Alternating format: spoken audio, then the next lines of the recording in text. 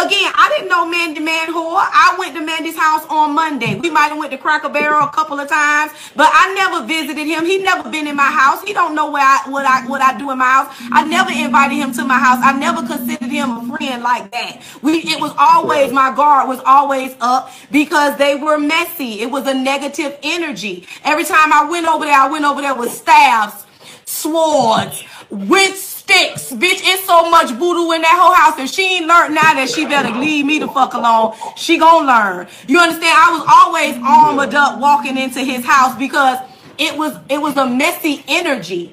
But as far as, oh, I'm just there, this is my friend, we hanging, we doing this, I didn't know him like that. I went to his house on Mondays and filmed. I seen Michelle on Mondays if she came by the club. It wasn't like, oh, these is my buddies and we friends and we done fell out. No.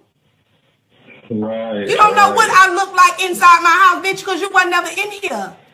Bitch, all you can see is this motherfucking Brady Bunch wood that's on the back, bitch, because your kind wasn't never able to walk through the threshold of my home.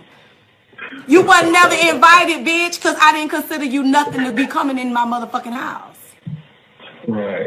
So they do all that goddamn talking, but they messy. They talk out the side of their goddamn neck, but motherfuckers know what the real is.